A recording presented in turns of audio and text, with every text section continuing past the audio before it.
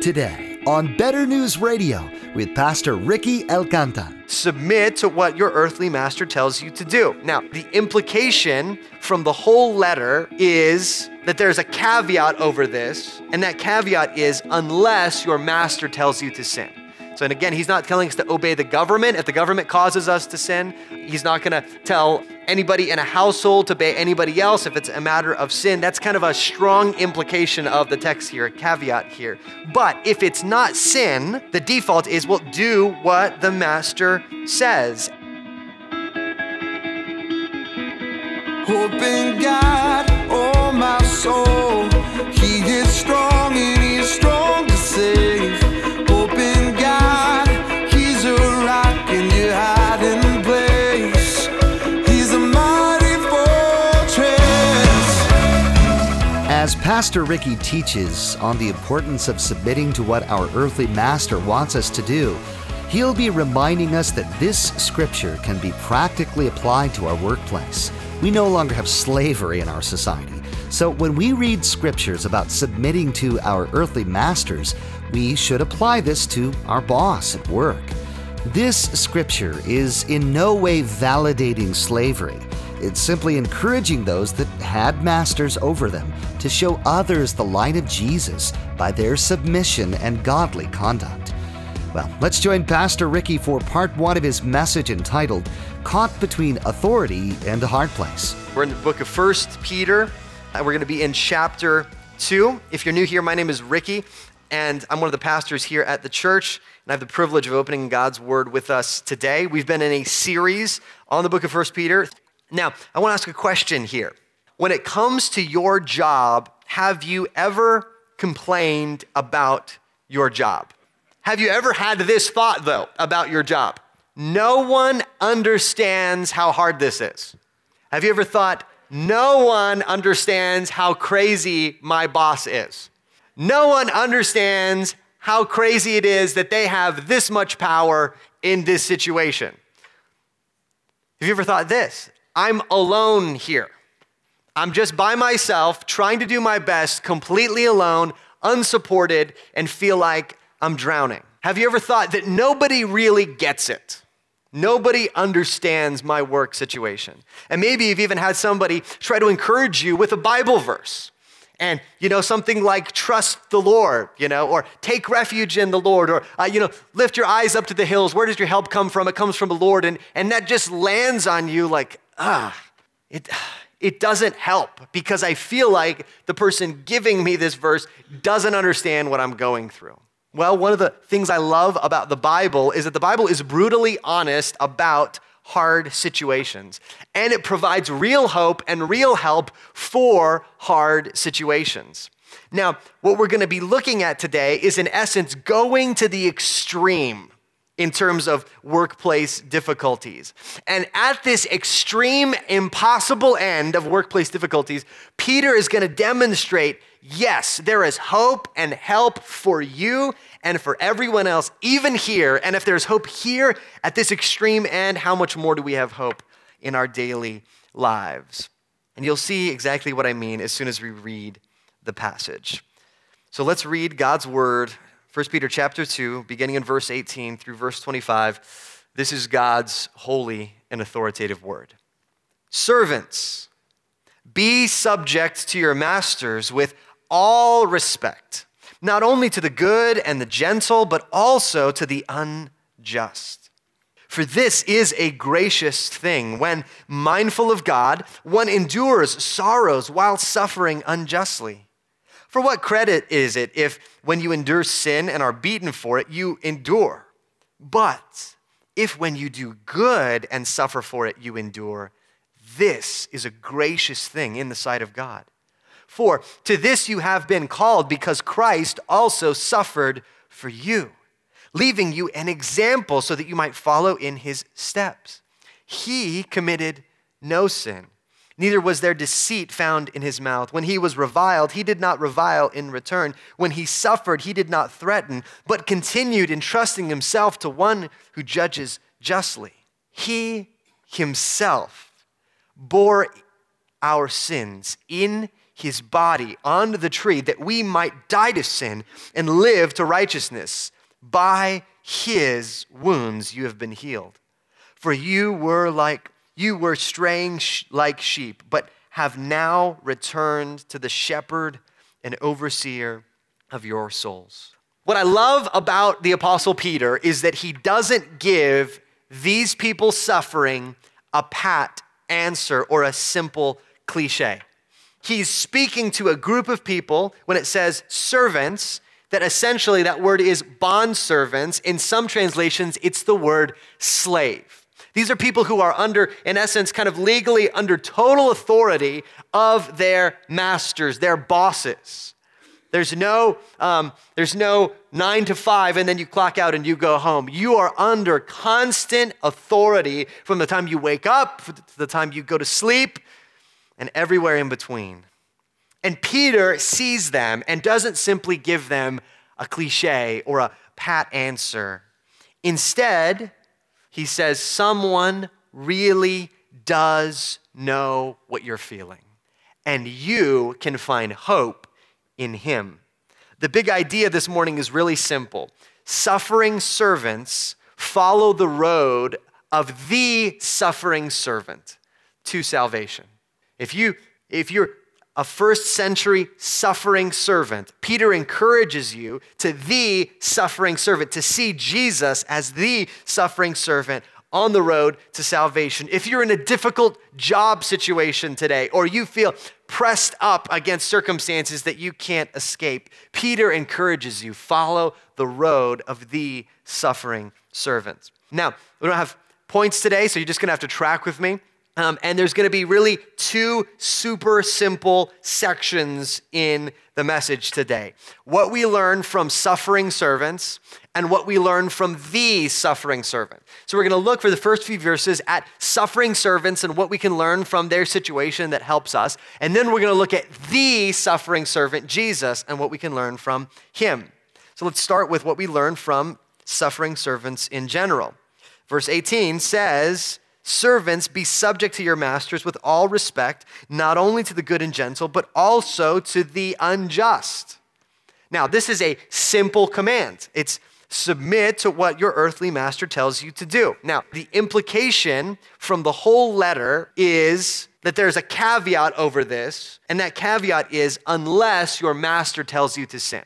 So, and again, he's not telling us to obey the government. If the government causes us to sin, he's not going to tell anybody in a household to obey anybody else if it's a matter of sin. That's kind of a strong implication of the text here, a caveat here. But if it's not sin, the default is, well, do what the master says. And then he takes it further, as if that's not enough. He says, you are to show respect to that person.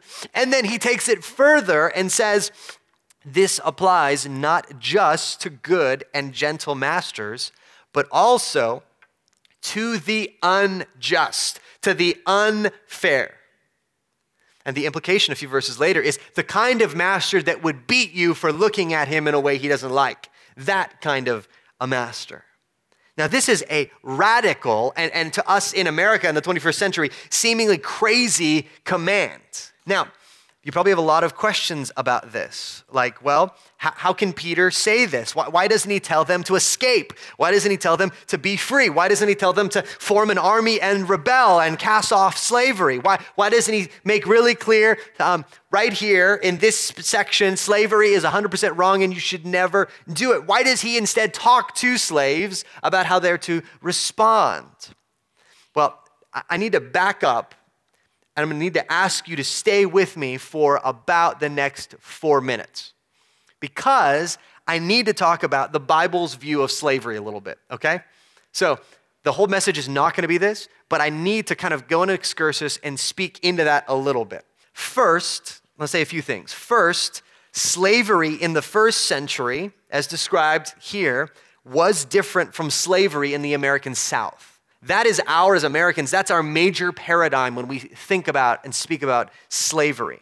In the first century, slavery included many who today would be regarded as professionals. Managers of estates were slaves. Physicians were slaves. Teachers and tutors were slaves. One scholar says this about the context. Slaves or bondservants or servants generally were permitted to work for pay and to save enough to buy their freedom.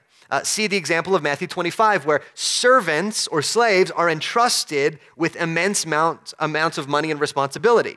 The New Testament assumes also that trafficking in human beings is a sin, and Paul urges Christian bondservants who can gain freedom to do so. The released bondservant then was officially designated a freedman, and this is what's amazing to me, frequently continued to work for his former master. So under a master, there would be a number of slaves, and there could be different reasons that they ended up in slavery. They were brought in somehow. They were a conquered people and made into a servant. They couldn't repay a debt, and so they became a slave, and there would be people alongside them that had worked for 7 years or something and earned their freedom and continued to work and stay at the same house. And some were freedmen, some were slaves. The household would be mixed. So compared to slavery in the American South, there are some key differences. These were not people who were, racially targeted for enslavement. They had some opportunities to purchase their freedom, and they were a much more diverse group that were encouraged in many respects to be educated as tutors and managers and teachers. Second, slaves are loudly proclaimed in the New Testament as being fellow heirs with Christ. And in Christ, they have exactly the same standing as freedmen or Roman citizens or anywhere else. Paul says that in Christ there is no Jew or Greek or male or female, slave or free. That is very important to understand. In the New Testament, Paul writes a letter to Philemon, who was the owner of a runaway slave. And Paul writes him about the runaway slave who ran away and then was converted. And then Paul sends him back with the letter to Philemon. But Paul appeals in that letter, I encourage you to read it, that Philemon treat this slave, Onesimus, as a brother in Christ. And eventually, it was Christian principles like this, that we're all equal in the sight of God, that we're all equal in Christ, that led to slavery being abolished through the deeply Christian beliefs of men like William Wilberforce. And even though slavery is described in the Bible, it is nowhere established or endorsed by God. 1 Timothy 1:10 condemns enslavers, and Revelation 18 condemns those who traffic in human beings. So all slavery is contrary to Scripture's clear principles, but it was especially deplorable and contrary to Scripture as practiced in the American South. Third, in the first century context, the writers like Peter deal with the reality of slavery on the individual level, not on the societal level. And part of that is due to the nature of the documents that make up the New Testament. This is a letter from Peter to a series of congregations on an individual level. Now, Christianity was a small group in the first century. Peter is not addressing those in power. He's addressing those without power, because those were the majority of the Christians at that time. There was simply no way for this small group of people to abolish slavery. And in addition, there was no social safety net. And those who were runaway slaves without money, without titles, would often find only death. Additionally, the New Testament is laser focused on the spread of the gospel. As Pastor John Piper says, we are to care about all suffering, especially eternal suffering. So there is a priority in the New Testament that the spread of the gospel that frees people eternally does take precedent and priority in terms of the amount of teaching over an issue like slavery. The accent here is on helping slaves grapple with the reality of slavery in a way that promotes the gospel. It would have been no help at all, for Peter to say, slavery's wrong. I know you're struggling as slaves. Try to overthrow the government and end slavery. That would have been condemning everyone to death. There was simply no possible societal way to do that. It would have been practically, socially, politically impossible. And so what Peter does as a pastor is he pastors these individual people through this difficult situation. And that does make all the difference for them. So Peter's advice even though to us it seems strange, is that if you are under this authority, of course, as Paul would say, avail yourself of the opportunity to be a freed man, try to pay things back. But if you find yourself in this situation, obey with respect as an expression of your Christian faith. Now, maybe you're wondering, though, what about that situation even applies to us? We are not bondservants. We are the opposite of bondservants. If you could almost pick two societies and the way that they treat the average individual citizen, I don't know if you could find a more different kind of set of societies than first century Rome and 21st century America, right? I mean, we have a Bill of Rights. We're all about freedom, all about nobody treating anyone else differently than anyone else. And we have the incredible privilege of living in this society. But we still have some points in common with these servants. Maybe you've been in a difficult situation that's caused by being under someone's authority. It's hard, and you find yourself either at work or with the government or with some other thing. There's an authority over you. You find yourself under it, and it's hard. And that authority is causing you a significant degree of suffering, and that suffering cannot be kind of escaped in at least the short term. Think of it this way. This is a picture I have as I'm describing this. Imagine walking a road, and you'd like to get off of the road. But on one side of the road, what's pressing on you is sort of this authority, an employer, a boss, a teacher, something else in the government pushing you. And on the other side are really difficult circumstances. And you feel like you're inching forward, pushed on by this authority, up against these difficult circumstances, thinking, I don't see any end to this road in sight. There's not a fork in the road that I can get off anytime soon. So here's a few situations that could be possible today. I'll start with a simple one. Maybe you're in school, you're going to college, you have to pass this one class to get to the next round of classes or to get your degree, but the professor in your class has been unreasonable. They are mean, they feel like they are singling you out for no reason other than they don't like you, and you've complained to the dean, and they're not doing anything illegal, and it seems like there's nothing you can do other than endure this. And then you check your kind of your course map, and you realize you have another 3 classes with this person before you can escape this degree plan. That's one. Here's another one. Maybe there's a legal situation that's difficult where you, as a result of something maybe you didn't even do, you have to make payments to the government, or you have to submit to a particular law that seems wrong or unreasonable or unjustifiable, and you wish, you make appeals and there's no grace and you're stuck.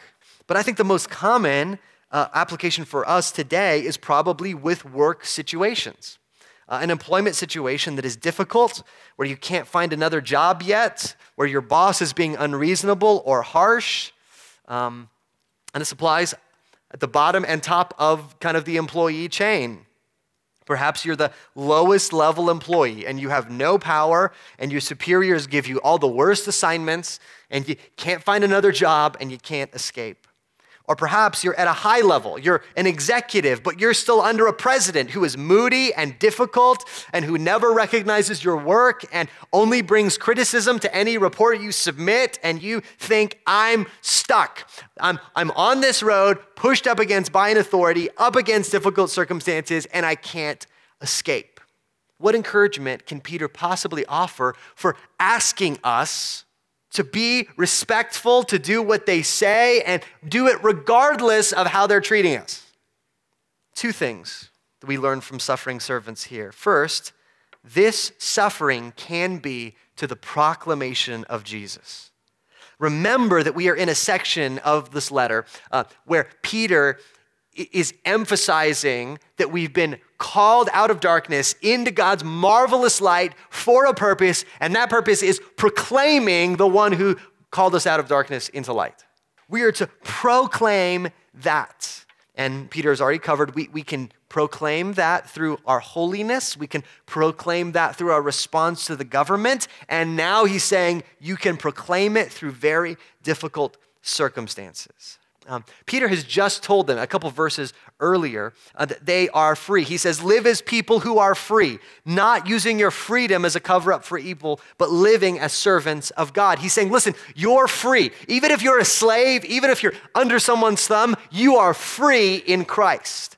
But I want you to use that freedom to promote the gospel. This is amazing. Peter is encouraging them to act contrary to the whole culture. The culture always defaults to treat people the way that they are being treated. If you're being treated badly, you treat badly. If you're treated well, you treat well. He says you're to be countercultural. If you're treated badly, you treat them well. He directs suffering servants to treat their masters in a way they do not deserve. And there is something uniquely powerful and uniquely Christian about that. Commentator Ed Clowney says this kind of response offers a golden opportunity to show the uniqueness of Christian service. By patiently enduring unmerited abuse, they show the opposite, of a servant attitude. They demonstrate their freedom because if the Christian responds in kind with good or evil for evil, he becomes merely a victim when he is treated unjustly.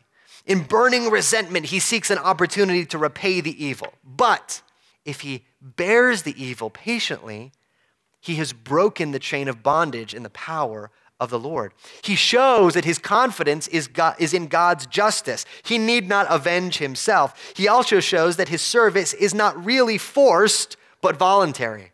He is willing to serve his master for the Lord's sake. Remember that phrase from last week.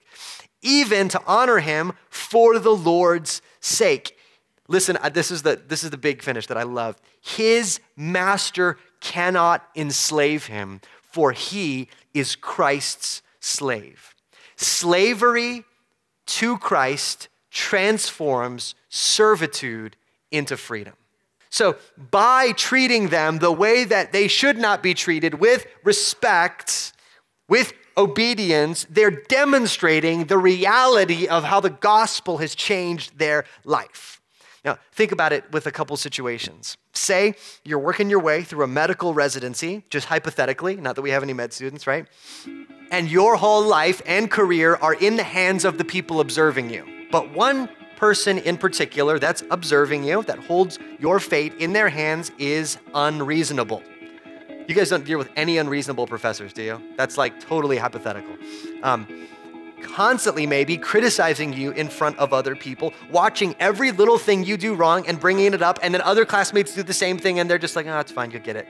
And then you do it and they're like, you are failing the Hippocratic Oath every hour of every day. Get out of here, you know?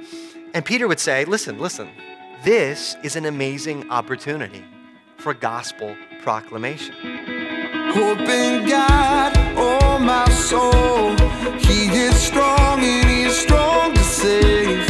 Hope in God, he's a rock in your hiding place.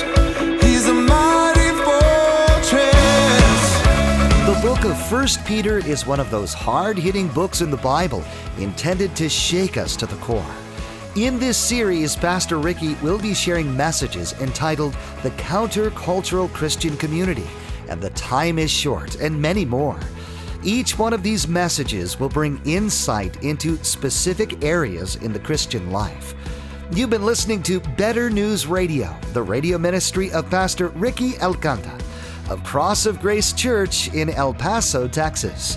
CD copies of today's study are available when you email us at radio@betternewsradio.com. That's radio@betternewsradio.com. Today's message, as originally presented at Cross of Grace Church, can be downloaded from our website at www.betternewsradio.com. If you can't get to your computer to download or place an order, you can always call us at 915-562-7100. We'll be happy to help you. Again, the number to call is 915-562-7100. Perhaps today's message was exactly what you're looking for in a church. If you don't have a home church and you sense God is calling you to walk in obedience to Him by being a part of the body of believers, Please join us for worship Sunday mornings at 10:30 a.m. Community groups of believers also meet throughout the week in many locations around the city for Bible study, fellowship, and prayer. For more information, including driving directions, visit betternewsradio.com. We hope to see you soon. Music heard here on Better News Radio is courtesy of Sovereign Grace Music. Pastor Ricky will continue sharing messages from his series in the book of 1 Peter next time on Better News Radio. Open